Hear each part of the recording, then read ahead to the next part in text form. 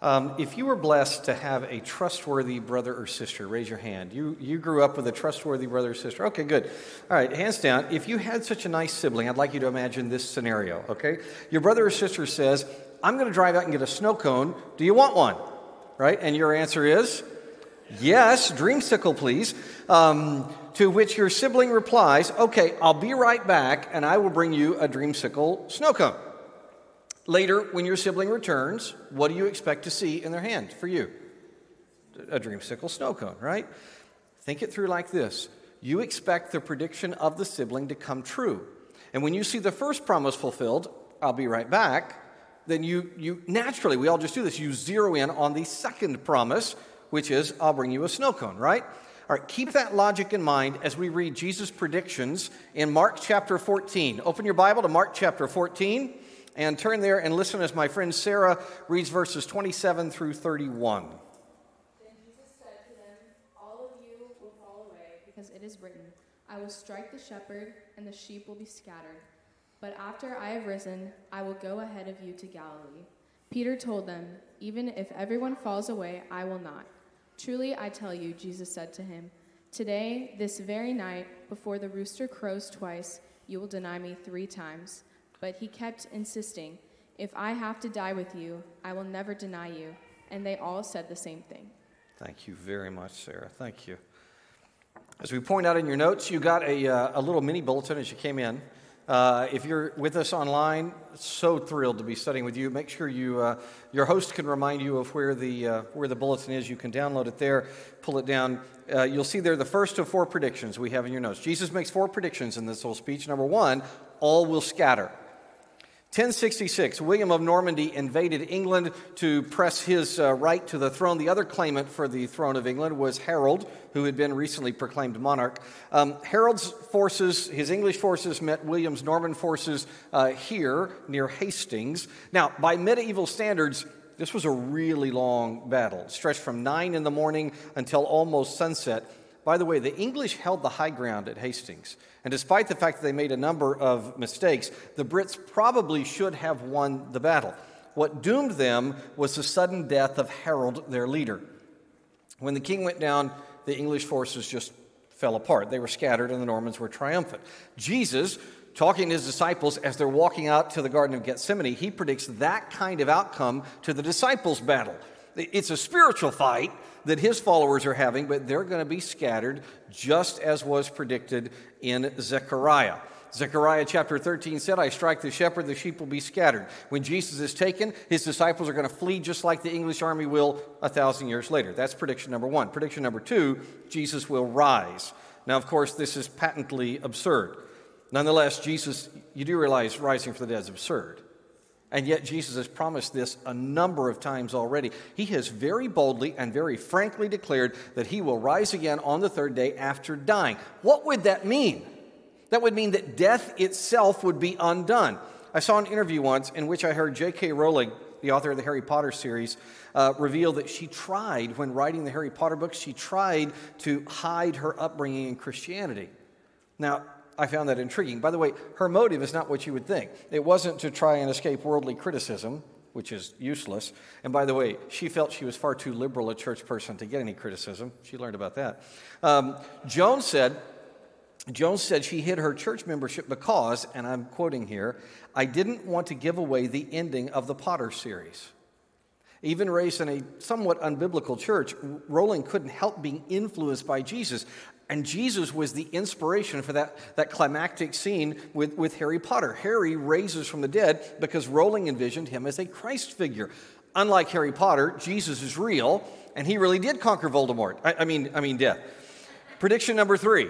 Jesus says, I'll meet you in Galilee. He'll meet them in Galilee. Now, that's not just about physical location. That's tantamount to saying that he is offering them a calling to continue his work no matter what happens. They are never to quit sharing the truth. They are to meet him in Galilee, their old haunt. They are to keep pressing on. When I was in 7th grade, I was in the state champion wrestling tournament. And did you laugh at me in my singlet? And by the way, that's not even me. I couldn't find that picture. That poor kid is suing. I just hope you know. I was wrestling my friend and rival, very, very good wrestler who wrestled for a long, long time, collegiately, internationally, David, my buddy, and I was 1 point ahead with time expiring. Renda had just done his best, and he was a very good takedown artist. He had just done his best takedown move. I had countered it. I was going to win the match. I heard something that I thought was a buzzer, and I stood up, and I smiled, and I relaxed. I had won the match. Only it wasn't the buzzer. David stood there for a second, looked at me, realized I had stopped. He shot in, took me down, and got 2 points right at the end as time expired. Later, when I was in the locker room with my coach, I thought the man was going to have a stroke. He hammered that day, and I'll never forget it, into my thick skull this: never stop until the referee makes you. When Jesus says, go to Galilee, that's what he's telling the disciples. No matter what, no matter if you think it's over, it's not over. Never quit doing what I have given you to do. You know what he's calling for here when he says, I'll meet you in Galilee? He's calling for grit. And by the way, we're studying one of the grittiest passages in the Bible. And since we're studying this gritty passage, I thought it would be appropriate to share some quotes from my favorite books on grit. Here's one. This is from Angela Duckworth, her book, Grit. She says, she tells this story. 3 bricklayers are asked, what are you doing? The first says, I'm laying bricks. The second says, I'm building a church. The third says, I'm building the house of God. The first bricklayer has a job. The second has a career. The third has a calling, close quote. Jesus says, go to Galilee. You have a calling to build the house of God. You are building God's church. Fourth prediction, Peter will deny Jesus thrice. 3 times before the rooster crows twice. It doesn't get a whole lot more specific than that, does it? But Peter says, look what Peter says, Jesus, you're wrong. Which is really hilarious, given that he supposedly trusts Jesus as fully God, the Son of Man. In fact, all the disciples claim that they have plenty of grit in their own. They will stand strong. All right, so let's see how it plays out. I'd like you to follow along as Ethan reads verses 32 through 42. Now, 32 through 42 is about Jesus' agony in Gethsemane. Listen to this. Then they came to a place named Gethsemane, and he told his disciples, sit here while I pray. He took Peter, James, and John with him, and he began to be deeply distressed and troubled. He said to them, I am deeply grieved to the point of death. Remain here and stay awake. He went a little farther, fell to the ground, and prayed that if it were possible, the hour might pass from him. And he said, Abba, Father, all these things are possible for you. Take this cup away from me. Nevertheless, not what I will, but what you will. Then he came and found them sleeping. He said to Peter, Simon, are you sleeping? Couldn't you stay awake 1 hour? Stay awake and pray so that you won't enter into temptation. The spirit is willing, but the flesh is weak. Once again he went away and prayed, saying the same thing. And again he came and found them sleeping, because they could not keep their eyes open. They did not know what to say to him. Then he came a third time and said to them, Are you still sleeping and resting? Enough, the time has come. See, the Son of Man is betrayed into the hands of sinners. Get up, let's go. See, my betrayer is near. Thank you, Ethan, very much. Thank you. Jesus has the grit to battle. By the way, that is what Gethsemane is. It is a war zone. I want you to look at these insights into how Jesus fights. He engages friends, right? He says, come with me, you 3, come along especially. And yet, he fights alone because everyone must. Everyone must. This is a balance that is remarkably clear in Scripture and yet remarkably hard for human beings to live out. We all need redeemed community, but no one else can live our life for us. There's an almost exact parallel in Galatians chapter 6. Look at this. Carry one another's burdens. In this way you will fulfill the law of Christ. For if anyone considers himself to be something when he's nothing, he deceives himself. Let each person examine his own work. Then he can take pride in himself alone and not compare himself with someone else. For each person will have to carry his own load. The elements of Gethsemane are all right there. Look, these are the elements of Gethsemane. These are the elements of Galatians chapter 6. Watch and pray so you aren't tempted. You think you're something when you're nothing. Be gentle. Restore people in a passion of gentleness, says the first verse of Galatians 6. Watch, pray so you aren't tempted. Secondly, restore, carry, live in community. Love. That's the law of Jesus. Thirdly, each person has to carry your own load. Like Jesus, we have got to engage with our friends in our battles, but we have to quit asking other people to do everything for us. Second part of Jesus' battle, he expresses his distress to the Father. Jesus is honest to God the Father. The God-man aches, understandably so, and he takes that hurt directly to the Father. As you may know, I have a son who fights a battle with severe mental illness every day. Now, you may not know this. On rare occasions, Mike's brain will experience a temporary sensory shutdown. I remember vividly the very first time that Mike lost his eyesight. The episode only lasted a few minutes. To him, it must have seemed like an eternity. And what he said to me that night was brilliant. Sitting there in his blindness, Mike said to me, "I'm okay. I just need you, Dad. Please keep talking with me and I can get through this." That's what Jesus does in Gethsemane.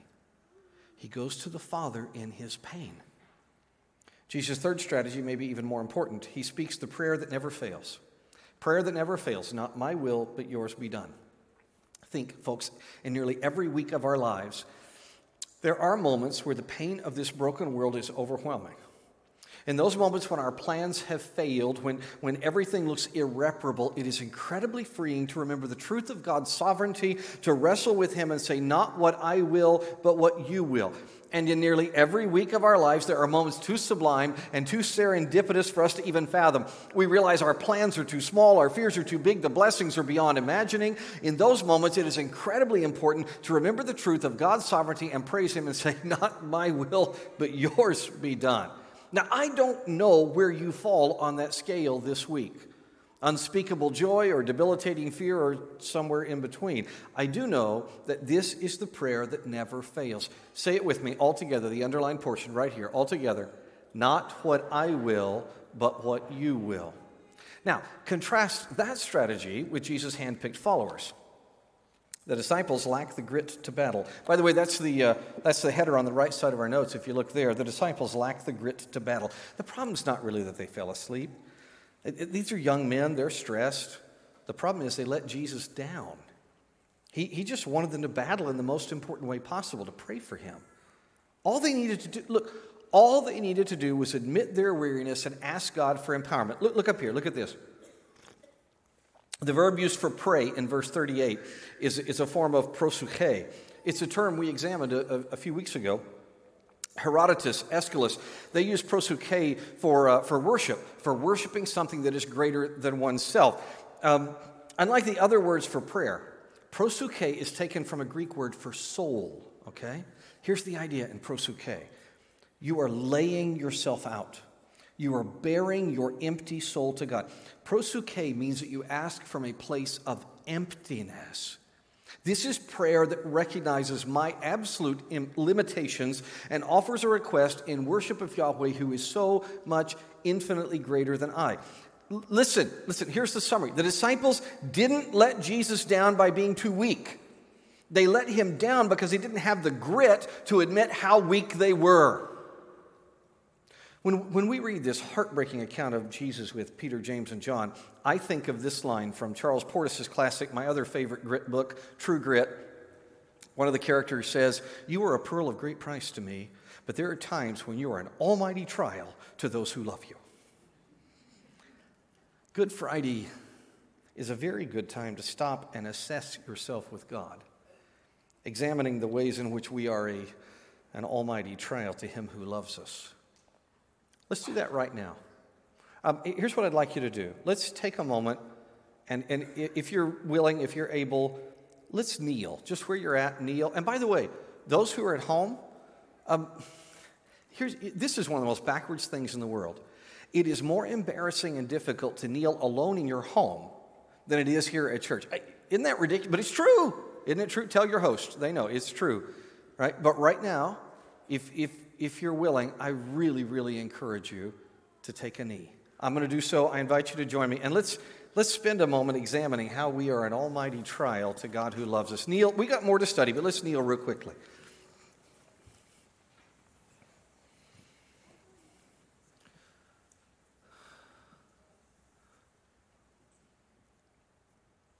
Turn to God Almighty, who is with you. And just ask this, in what ways am I letting Jesus down? Reveal any hurtful way in me, Lord.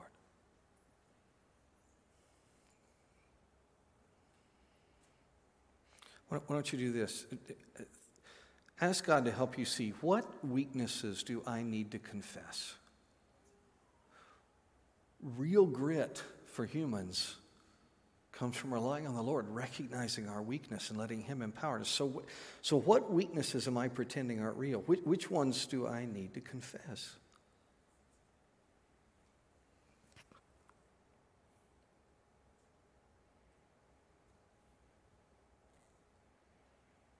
Father, where am I not allowing the Spirit to guide me? Where am I not allowing the triune God to empower me? Foolishly thinking that I'm going to stand strong on my own.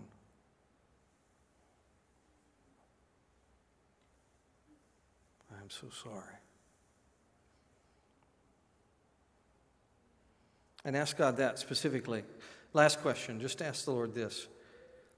How am I trying to be strong apart from you? Reveal to me, Lord, where I am trying to be strong on my own apart from you. Some relationship, some task, some sin battle. Now confess all that. And thank God that you can battle.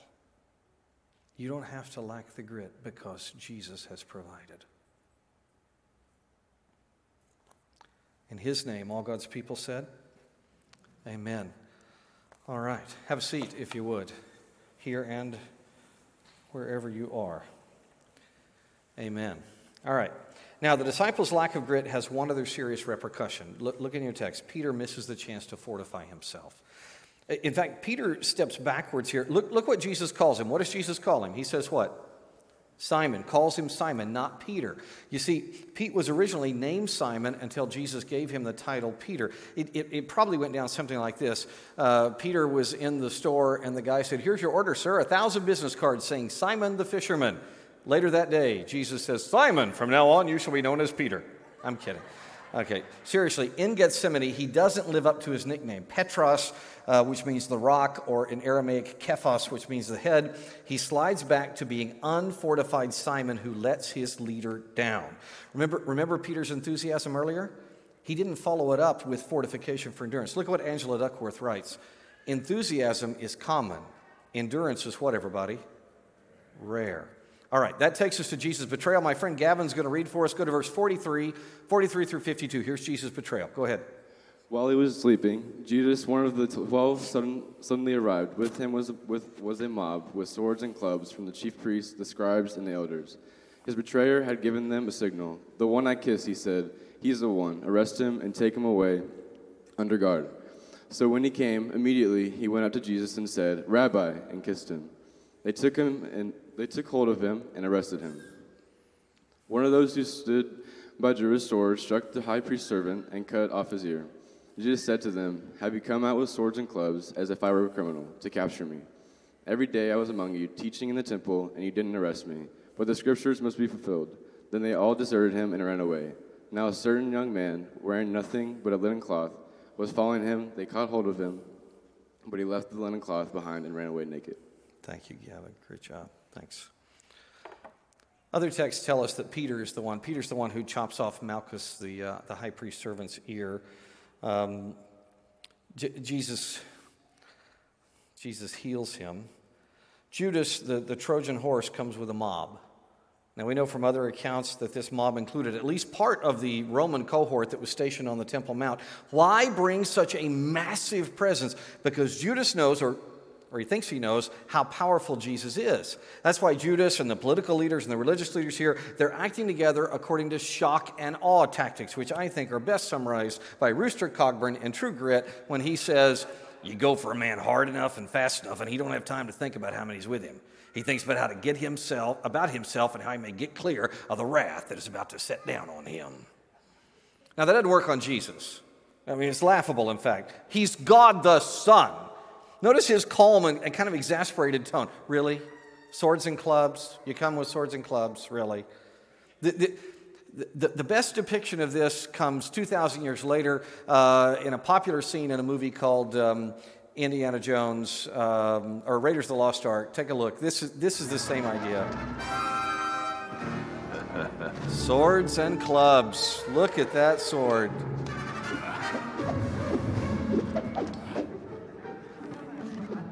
All right, there we go. Of course, Jesus didn't kill them, as he certainly could have. He instead let them take him. But Judas' shock and awe, though it doesn't work on Jesus, it does work on all the rest. Look what happens. Peter fights, all flee, one is naked. Peter chops off Malchus' ear. Jesus stopped him from fighting. He healed the servant. Mark is the only gospel, by the way, to point out that they all ran away and that one poor guy was utterly exposed. Quite literally. Listen to J.D. Grasmick's recreation of the scene. I think this is well done. Dr. Grasmick says, most interpreters believe this young man was Mark himself. If so, and if he was the son of the house owner, where they just had the Last Supper hours before, that night's events may have occurred as follows. Once Jesus and his disciples left Mark's father's house after the Passover, Mark removed his outer cloak and went to bed wrapped in a linen sleeping garment, literally a cloth. Shortly afterward, a servant may have aroused him with the news about Judas' treachery, since Judas and the arresting force had come there. Remember, Judas left from there. He didn't know where they'd gone, looking for Jesus. Without stopping to dress, Mark rushed to Gethsemane, perhaps to warn Jesus, who had already been arrested when Mark arrived. After all the disciples fled, Mark was following Jesus and his captors into the city when some of them seized Mark, perhaps as a potential witness, but he fled from them naked, leaving his linen sleeping garment in someone's hands, so no one remained with Jesus. Nakedness, by the way, is a really powerful image. It's a powerful image of life running away, life without grit. Now, if that is Mark, he's eventually going to overcome those fears. He will develop grit, but not until he experiences more cowardice along the way. Alone, Jesus is immediately taken to an illegal trial before the Sanhedrin. Carissa's going to read 53 through 64. Look at verse 53. They led Jesus away to the high priest, and all the chief priests and the elders and the scribes assembled. Peter followed him at a distance right into the high priest's courtyard, and he was sitting with the servants, warming himself by the fire.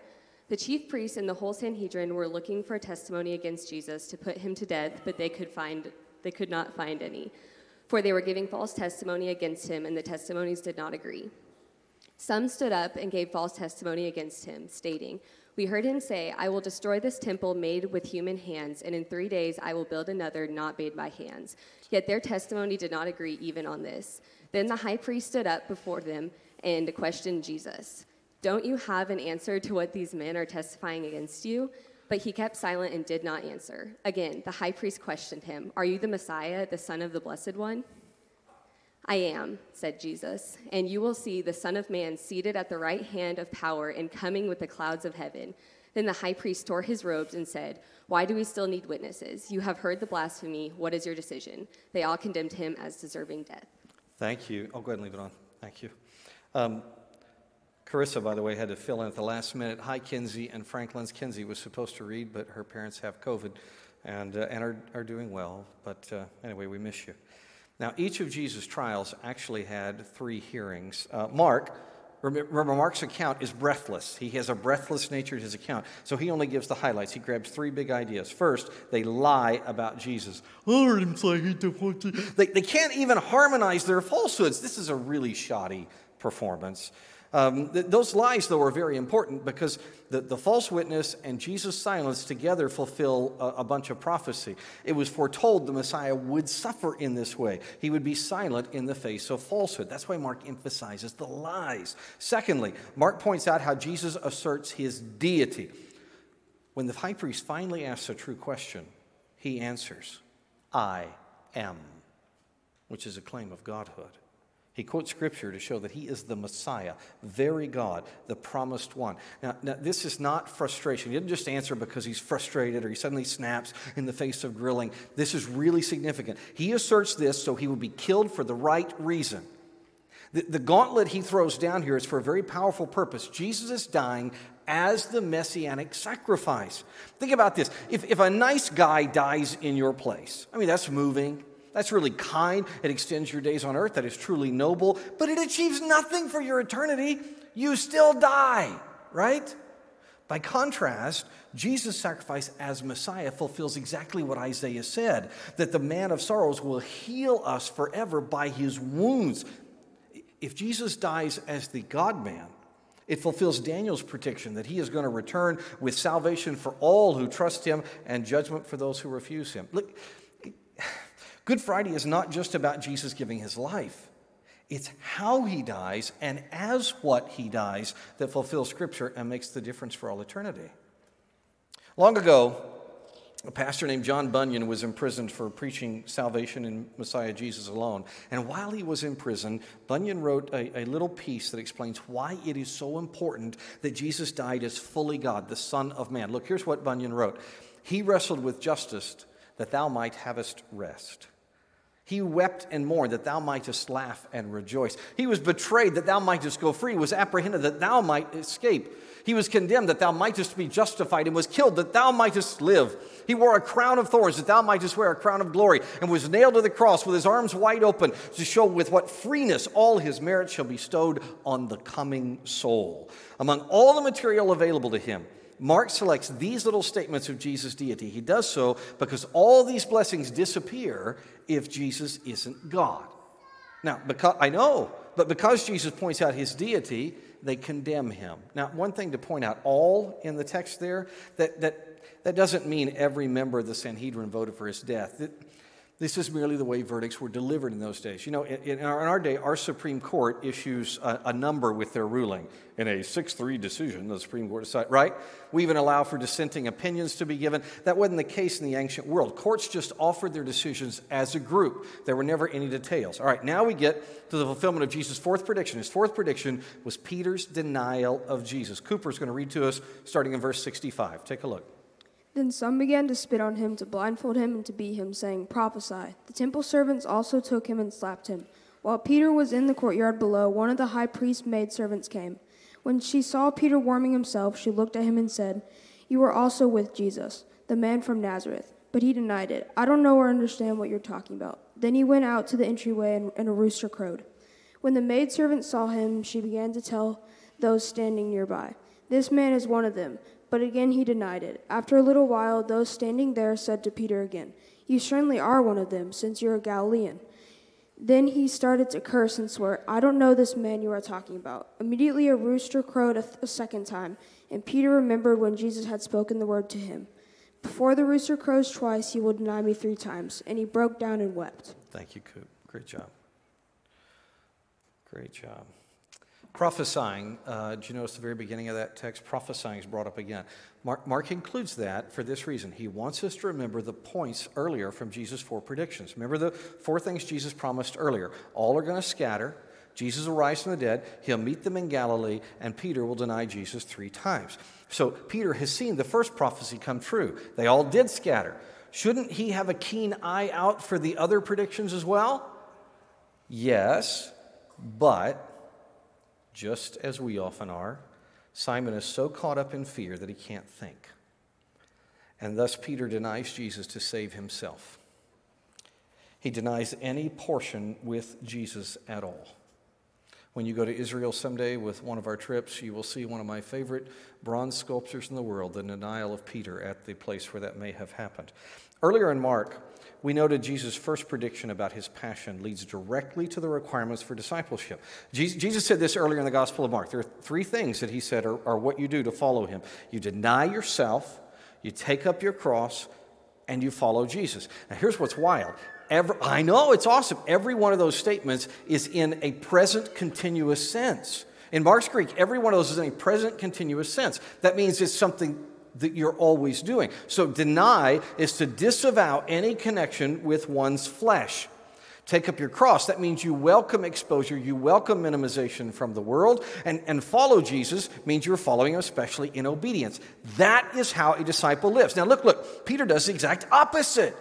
He denies Jesus to save his flesh. Now at this moment, Peter becomes a portrait of us all. In every crisis, In every crisis in our lives, we will either deny our own flesh, our own sinful personal power, or we will deny Jesus, the Lord who leads and provides us. It's one or the other. Either deny your flesh or you deny Jesus. Okay, all that went on while Jesus was with the Sanhedrin. Now, Mark gives a summary of Jesus' illegal trial before Pilate. Ben, come on up and read for us chapter 15, verses 1 through 15. Jesus before Pilate. Yeah, go. Okay. As soon as it was morning, having held a meeting with the elders, scribes, and the whole of the Sanhedrin, the chief priests tied Jesus up, led him away, and handed him over to Pilate. So Pilate asked him, "Are you the king of the Jews?" He answered him, "You say so." And the chief priests accused him of many things. Pilate questioned him again, "Aren't you going to answer? Look how many things they're accusing you of." But Jesus still did not answer, and so Pilate was amazed. At the festival, Pilate used to release for the people a prisoner whom they requested. There was one named Barabbas, who was in prison with the rebels, who had committed murder during the rebellion. The crowd came up and began to ask Pilate to do for them as was his custom. Pilate answered them, "Do you want me to release the king of the Jews for you?" For he knew it was because of the envy that the chief priest had handed him over. But the chief priests stirred up the crowd so that they released Barabbas to them instead. Pilate asked them again, "Then what do you want me to do with the one that you call the king of the Jews?" Again they shouted, "Crucify him." Pilate said to them, "Why? What has he done wrong?" But they shouted all the more, "Crucify him." Wanting to satisfy the crowd, Pilate released Barabbas to them, and having Jesus flogged, he handed them over to be crucified. Thank you, Bud, very much. Thanks, Ben. Jesus forces Pilate to marvel. That's the thing I put in your notes here. I know. There is much, much more to dig out from here, but this is the biggest thing. This is the biggest nugget. Jesus amazes the Roman procurator. Pontius Pilate was amazed by the grit, by the courtroom savvy of this beaten rabbi. Jesus' coolness here reminded me of a courtroom scene in the awesome book True Grit. Rooster Cogburn is likewise in an unfair, tight spot in a courtroom. Mr. Gowdy, the attorney, says, "I believe you testified that you backed away from Aaron Wharton." It was a man that Rooster had killed a criminal. Cogburn said, "That's right. You were backing away." "Yes, sir. He had that axe raised." "Which direction were you going?" "I always go backwards when I'm backing up." Like Marshall Cogburn, Jesus keeps his wits, which is a real test of grit. And that's what amazes Pontius Pilate. Specifically, the Greek says Pilate was thaumazo. What we translate amaze is thaumazo, and it means amazed, but there's more to it than that. There's more going on in Mark's word choice. In old Greek literature, thaumazo was used of miracles. Old writers like Homer used thaumazo to describe being wowed by something miraculous. Later Greek writers like Hesiod used thaumazo as something awesome that demands a response, usually a response of belief. So, for example, Hesiod tells a story of a great warrior, a great Greek warrior who amazes everyone on the battlefield, and so everybody trusts that warrior. Thaumazo leads them to trust. Pilate should have responded to Jesus with trust. He was properly shocked, but he didn't follow up with belief. Instead, he releases Barabbas and crucifies Jesus, which takes us to the ultimate Good Friday text. Claire, come on up. Read about Jesus' crucifixion starting in verse 16. Alrighty. The soldiers led him away into the palace, that is, the governor's residence, and called the whole company together. They dressed him in a purple robe, twisted together a crown of thorns, and put it on him. And they began to salute him, "Hail, King of the Jews!" They were hitting him on the head with a stick and spitting on him. Getting down on their knees, they were paying him homage. After they had mocked him, they stripped him of the purple robe and put his clothes on him. They led him out to crucify him. They forced a man coming in from the country who was passing by to carry Jesus' cross. He was Simon of Cyrene, the father of Alexander and Rufus. They brought Jesus to the place called Golgotha, which means place of the skull, and they tried to give him wine mixed with myrrh, but he did not take it. They then crucified him and divided his clothes, casting lots for them to decide what each would get. Now it was 9 a.m. when they crucified him. The inscription of the charge written against him was, "The King of the Jews." They crucified 2 criminals with him, one on his right and one on his left. Those who were passing by yelled insults at him, shaking their heads and saying, "Ha, the one who would destroy the temple and rebuild it in 3 days. Save yourself by coming down from the cross." In the same way, the chief priests with the scribes were mocking him among themselves and saying, "He saved others, but he cannot save himself. Let the Messiah, the King of Israel, come down now from the cross so that we may see and believe." Even those who were crucified with him taunted him. Thank you, Claire. Well done. Super. His death fulfills the old story. Look, the Old Testament contained dozens of prophecies that are fulfilled in Jesus' crucifixion. Mark just focuses on a few. Here's what Mark zeroes in on. Isaiah chapter 50 had predicted that Messiah would be hit, he would be spat upon. Isaiah 22, Psalm 22 said the Messiah would be mutilated, he would be scourged. Psalm 22 also predicted that they would cast lots for his clothing. Psalm 69 foretold the offering of a nasty, deadening drink. Psalm 109 specifically pointed out that people would shake their heads in a sign of contempt, shake their heads at Messiah's death. Moses said in a couple of different places that a human curse would come on anyone who hung on a tree. David said Messiah would die among criminals. He would be gloated over. Mark has all those in mind. And he notices how the actual events orchestrated by Jesus, who is fully in charge here, that they perfectly complete what had been told long ago. But Mark's also looking ahead, because his death includes the rest of the story, salvation. Isaiah 53:5, perfect example of the old story leading to the rest of the story. I'd like you to read it with me, please. Join me on the underlined text, Isaiah 53, verses 5 and 6. But he was pierced because of our rebellion, crushed because of our iniquities. Punishment for our peace was on him, and we are healed by his wounds. We all went astray like sheep. We have all turned to our own way, and the Lord has punished him for the iniquity of us all. As Isaiah foretold, Jesus' death paid for our sin. We cannot earn that salvation. It is the rest of the story, and it is made possible because of what Jesus did on the cross. In Mr. Portis's classic book, True Grit, the heroine points out, probably my favorite part of the whole book, she says, you must pay for everything in this world one way or another. There is nothing free except the grace of God. You cannot earn that or deserve it. Close quote. Amen. Let's pray in response. Pray with me. Father, there's a very good chance that wherever they may be, there are people studying with me tonight who are not believers in Jesus. I pray that changes right now. Friend, listen, you cannot earn the grace of God. It is because of what Jesus did. We, like sheep, have gone astray. But Jesus fulfills the old story and opens up the rest of the story. Salvation. He did die. He died on that cross. More on that on Sunday. He rose from the dead. A lot more of that on Sunday. So that anyone who believes in him could have everlasting life. When Jesus said that, he used a word for everlasting that means effervescent, bubbling, going on and on and on, a non-stop mineral water. That's your life if you trust Jesus. Do so right now. Rely on nothing else but him. Put your trust in Jesus as Savior. He died for you. He rose from the dead. Trust him.